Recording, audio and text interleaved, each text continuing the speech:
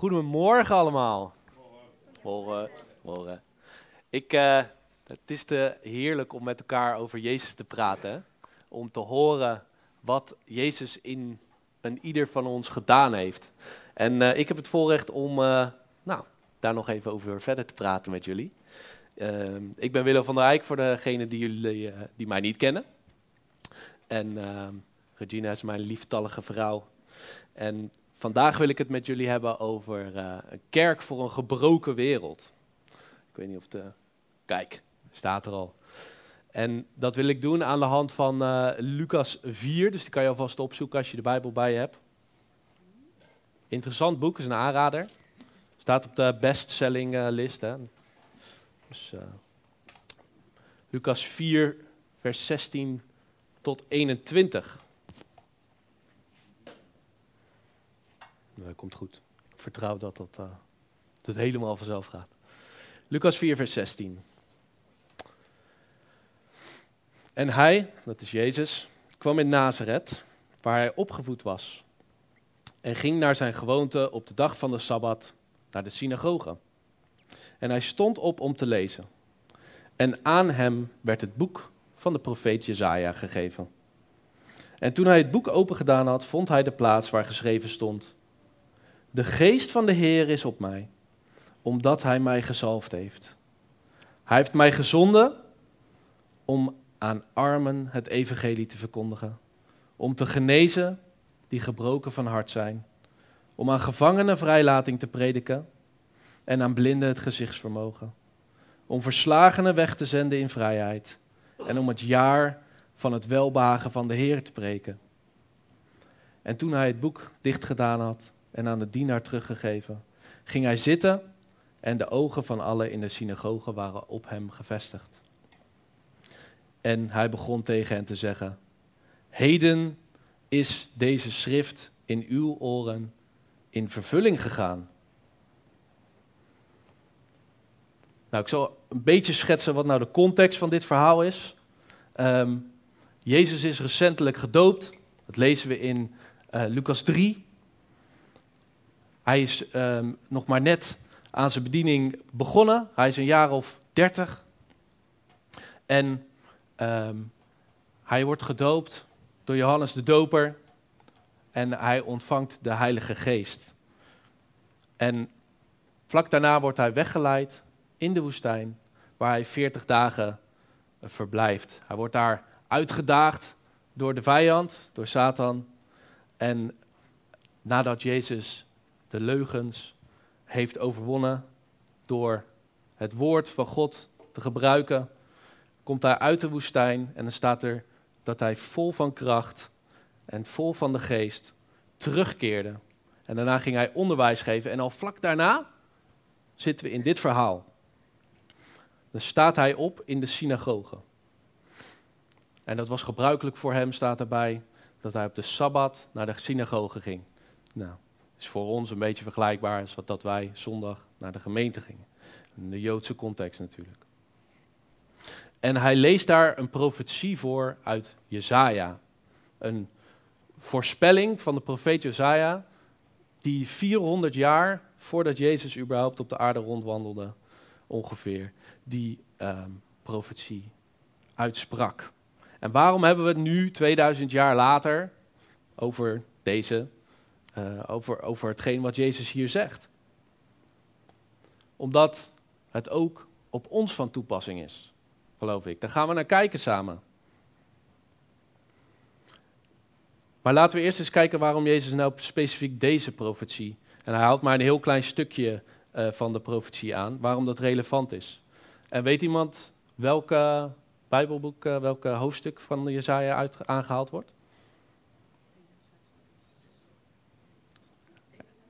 60, 51, 63, 61. Ja, Jesaja 61.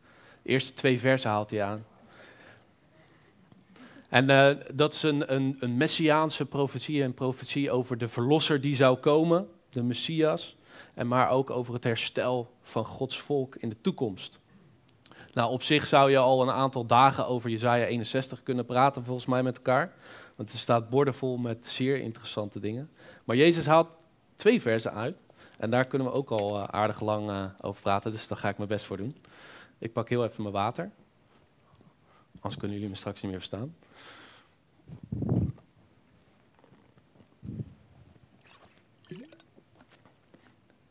En ik wil eigenlijk met jullie stap voor stap kijken van, wat staat er nou? En dan komen we straks van, wat betekent dat nou voor ons en waarom is dat voor ons relevant? En Jezus begint met te zeggen, de geest van de Heere is op mij, omdat hij mij gezalfd heeft. Nou, wat betekent dat nou?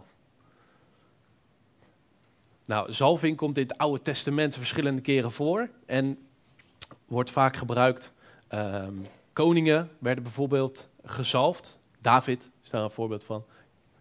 En koningen, profeten en priesters werden gezalfd om, als het ware, het is een beeld van dat Gods zegen en Gods roeping specifiek op hun leven ligt. Dus op iemands leven is. En hier in deze zin, de geest van de Heer is op mij, is de geest van God, de zalfolie. Jezus is gezalfd, is geroepen, is apart gezet door de Heilige Geest. Toen hij die ontvangen heeft, toen hij gedoopt werd. En als we daar nog even teruggaan naar die doop, waar Jezus gedoopt werd door Johannes de Doper, daar daalt de Heilige Geest als een duif op Jezus neer. En wordt Jezus bevestigd als de geliefde zoon van God. En je ziet al snel dat die Heilige Geest niet per se alleen maar voor hemzelf is gegeven. Maar het zet hem in actie. En dan komen we ook gelijk bij het tweede punt. De geest van de Heer is op mij, omdat hij mij heeft gezonden om aan de armen het evangelie te verkondigen. En je ziet dat wanneer Jezus de Heilige Geest heeft ontvangen, dat zijn leven verandert. Dan begint hij eigenlijk met de dingen te doen waar wij hem nu vandaag de dag nog voor kennen. Begint hij wonderen te doen. Hij begint te vertellen over het koninkrijk wat nabij is.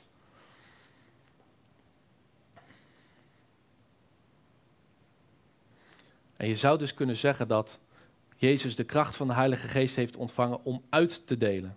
En dat is een principe in het koninkrijk van God. Dat wat wij ontvangen, dat ook is om uit te delen. En daardoor wordt het vermenigvuldigd. En de Heilige Geest stuurt Jezus op pad om het goede nieuws te vertellen. Met woorden, met werken, met daden en met wonderen. En je ziet, als we Jezus' leven zouden bestuderen en als je de evangelie leest, Mattheüs, Marcus, Lucas, Johannes, dat waren mannen die zijn erbij geweest. Die hebben het gezien met hun eigen ogen en die beschrijven wat Jezus mee heeft gemaakt en wat Jezus heeft gedaan. Als je het nog nooit gelezen hebt, lees het. Het is echt mooi om te zien, het leven van Jezus. Daar kunnen we veel van leren, een voorbeeld van nemen. En we weten van Jezus dat hij zich specifiek geroepen voelde voor onder andere voor de armen, maar vooral voor de mensen die minder bedeeld werden. Eigenlijk de mensen waar niemand anders naar omkeek. En wie anders dan de armen kunnen wel wat goed nieuws gebruiken, toch? En dan komen we bij het derde punt. De geest van de Heer is op mij om te genezen die gebroken van hart zijn. Je zou kunnen lezen om redding te brengen aan wie's harten beschadigd zijn. En ook hier zie je het vaderhart van God. Voor degenen die het moeilijk hebben, degenen die een gebroken hart hebben. Degenen die moeite hebben.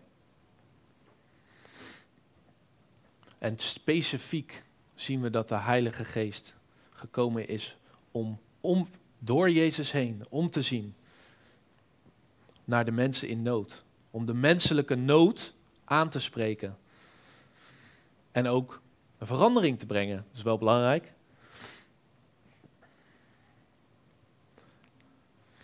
En Jezus zag om naar de mensen waar niemand oog voor had. En vierde punt. De Heilige Geest is op mij om aan gevangenen vrijlating te vertellen. Dat is een onderdeel van het goede nieuws. We hebben het hier vanochtend ook al, is het al genoemd. Er is vrijheid gekomen. En in de eerste plaats vrijheid van de zonde. Vergeving van de zonde. Die ons gevangen hield. De zonde kan als een gevangenis zijn in ons leven. Waar we aan allerlei verslavingen en dergelijke vastzitten.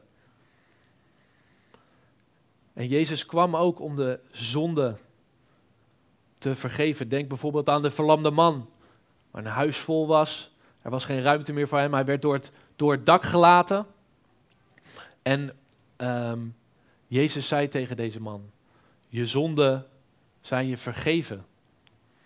En dat werd hem niet in dank afgenomen door de leraren, de schriftleraren van die tijd. Die zeiden van, hoe kan je nou iemand zonde vergeven? Dat doet God alleen. Alleen God kan zonde vergeven. Waarop Jezus heel slim zei van, ja, wat is er makkelijker? Iemand die verlamd is op te laten staan of iemand zijn zonde te vergeven? Dus allebei voor een mens onmogelijk. En vervolgens gaat die man vergeven en genezen naar huis. Er gebeurt iets als we Jezus ontmoeten. Dus de gevangenen vrijlating vertellen. Het vijfde punt.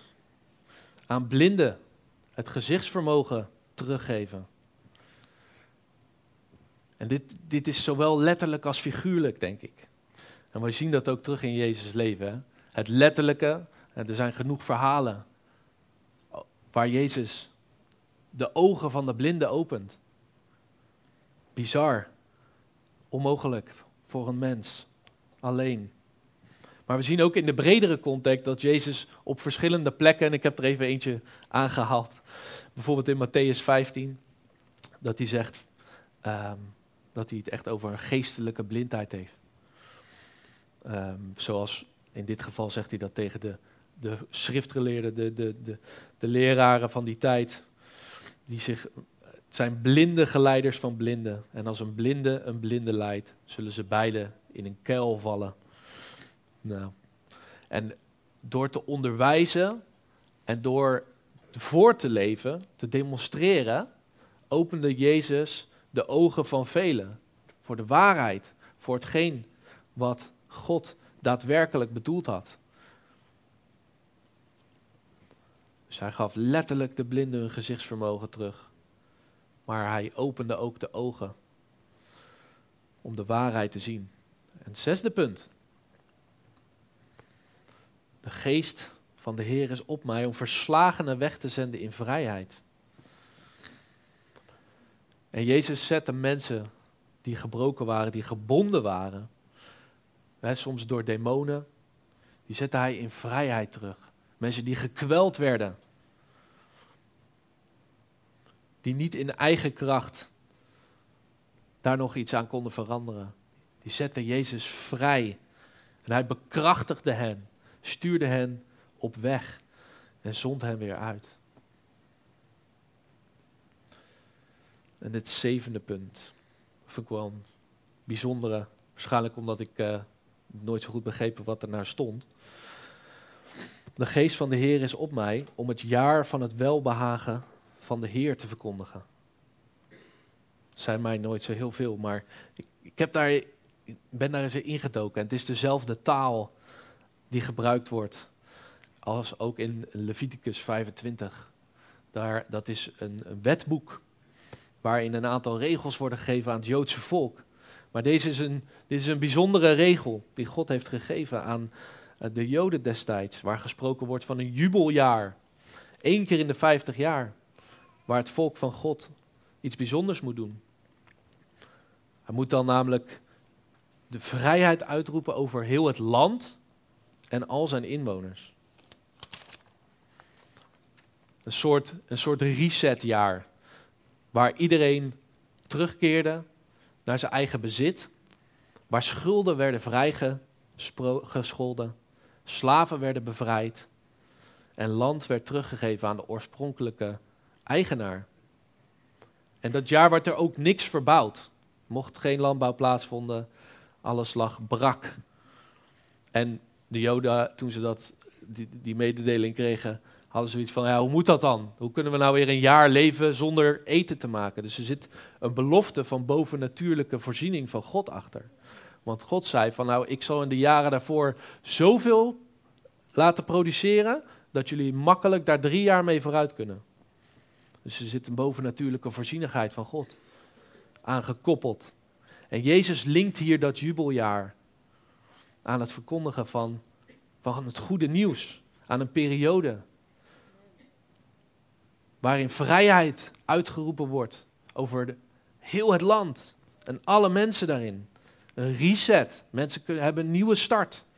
Kunnen een nieuwe start ontvangen.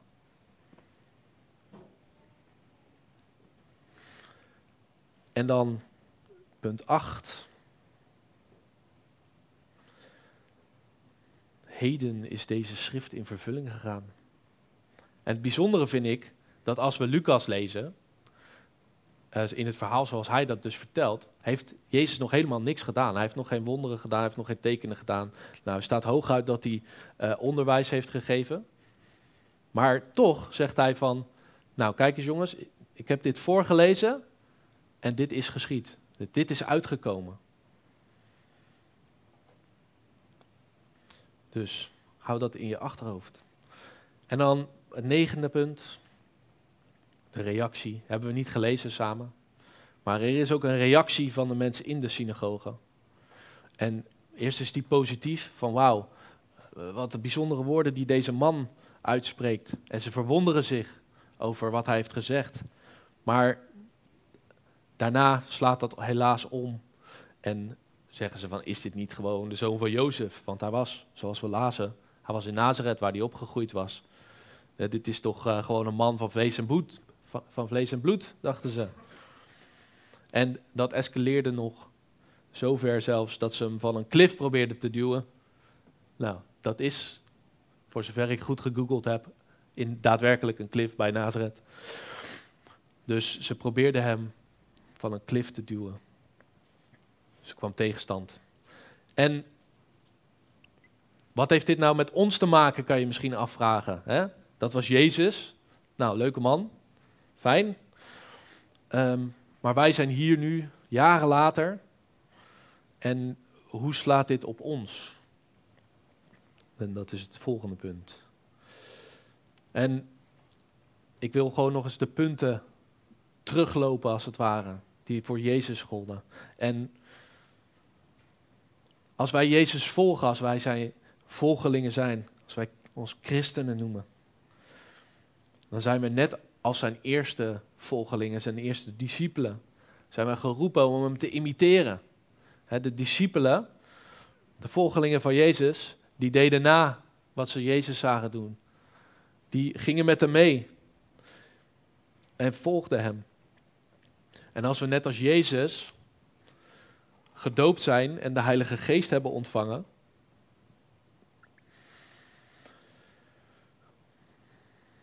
dan kunnen wij eigenlijk ook opstaan en lezen.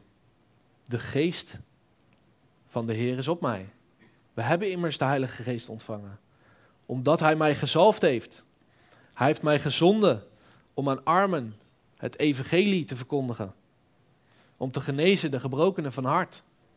Om aan gevangenen vrijlating te prediken. En aan blinden het gezichtsvermogen. Om verslagenen weg te zenden in vrijheid. Om het jaar van het welbehagen van de Heer te prediken.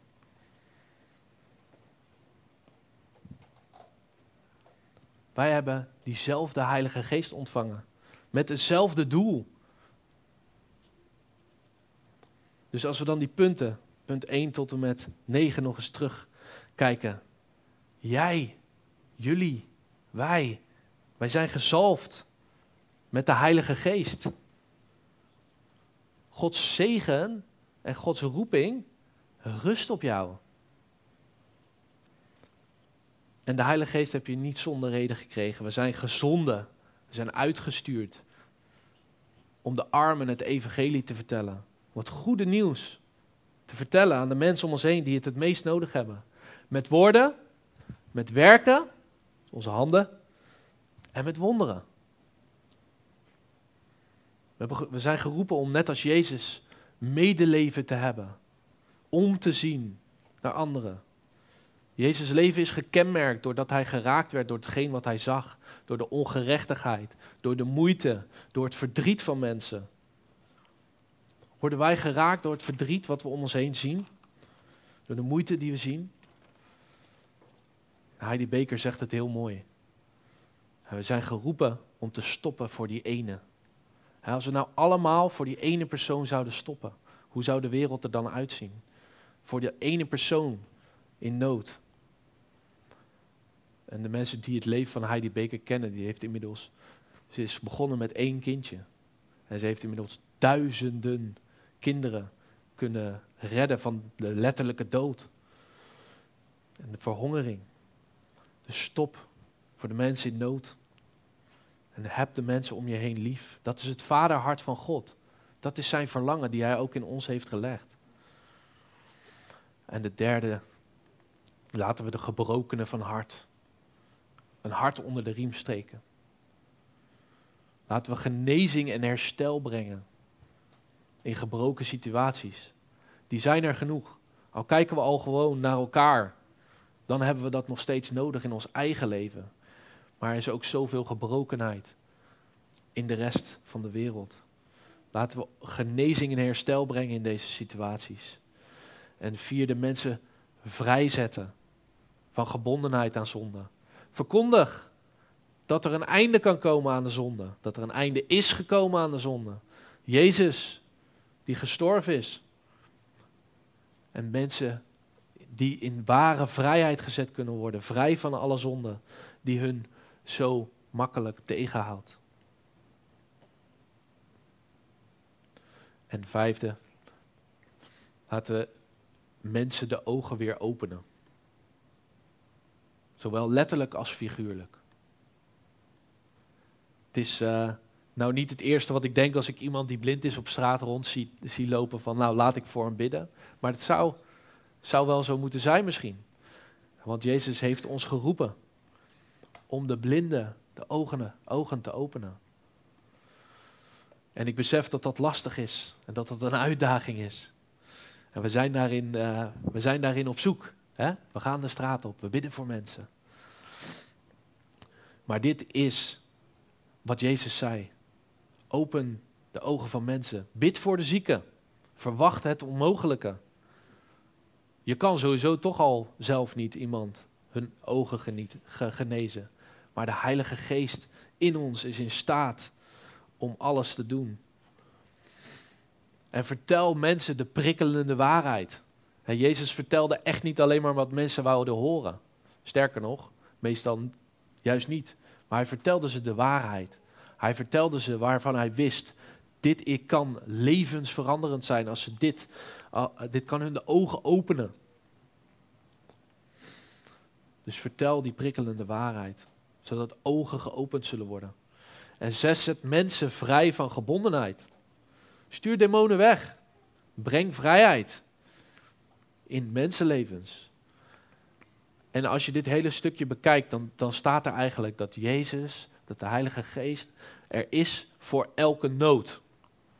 Voor wat er ook in ons leven aan de hand kan zijn, is daar Jezus. En de 7e, laten we mensen vertellen dat er een reset mogelijkheid is. Dat ze opnieuw kunnen beginnen. Dat hun zonde kwijtgescholden is. Dat we als het ware over het land proclameren. Dat er vrijheid is gekomen. Dat er een mogelijkheid is. Dat we geen slaven meer zijn. Dat de slaven vrij zijn gezet. Dat de zonden vergeven zijn. Dat er een verse start mogelijk is. We zijn bijna aan het eind. Nog 2 puntjes. Het 8e punt. Vandaag is de dag. Heden is dit in de vervulling gegaan, zegt Jezus. En nogmaals, Jezus had dus nog niks gedaan volgens het verhaal in Lucas. Geen wonder, geen teken, niks. En toch zei hij, het is vandaag in vervulling gegaan. En dan vraag ik me af, hè, en dat is zeker een vraag voor mezelf ook. Waar hangen we onze theologie, hè, hetgeen wat we geloven, waar hangen we dat dan op? Is dat aan hetgeen wat we zien en wat we meemaken? Of hangen wij onze theologie, hetgeen wat we geloven, op aan wat we leven in Gods woord? En wat de Heilige Geest tegen ons zegt? Oftewel, is het eerst zien dan geloven? Of is het, dit heeft u beloofd, Heer, ik ga er in vertrouwen op staan. Dus blijf uitstappen. Blijf God uitdagen in die woorden. Het vertellen van het evangelie, die werken en die wonderen, die zullen volgen. Met die reden heeft God ons de Heilige Geest immers gegeven. En stem je af op de Heilige Geest zoals Jezus afgestemd was op de Heilige Geest. Hij verstond de stem van God. En hij ging als God hem ergens toe uitdaagde, als God hem ergens toe riep. Soms met knikkende knieën, hè, als we lezen over het verhaal rond het kruis, waar hij zelfs bloed zweette. Maar hij ging. En het laatste punt, het is eigenlijk een heel kort punt hoor. Wees niet verbaasd als er tegenstand komt. En Jezus, je ziet door het hele verhaal van Jezus dat hij regelmatig tegenstand krijgt. Dat mensen tegen hem ingaan. Dat kan ons ook gebeuren. Maar God is bij ons. Hè? Dat is een belofte tot aan het einde der aarde. En ik wil afsluiten met een stukje uit Marcus 16. En we kennen allemaal de boodschap in Mattheüs 28, die lezen we het vaakst, maar in Marcus staat het ook. En is van een wat praktischere aard. En ik heb hem een klein beetje in mijn eigen woorden gezet, maar je kan hem nalezen in Marcus 16 vanaf vers 15. En Jezus zei tegen zijn volgelingen: ga heen in heel de wereld, vertel het evangelie aan een ieder. En jullie zullen in mijn naam demonen uitdrijven, in vreemde talen spreken, slangen oppakken, gif zal jullie niet deren en op zieken zullen jullie de hand leggen en zij zullen gezond worden. Ja, Jezus, dank u wel dat u ons grote voorbeeld bent. Dat u uw Heilige Geest heeft gestuurd aan ons, aan uw volgelingen. Dank u wel dat u ons gered heeft, dat u ons vrij heeft gezet van de zonde. Heer, en dat u ons geroepen heeft om als u rond te gaan in deze aarde. Bewogen naar de mensen om ons heen. Een kerk die een verandering brengt in een verbroken wereld. Een kerk die een impact heeft op mensenlevens. Dank u wel, Heer.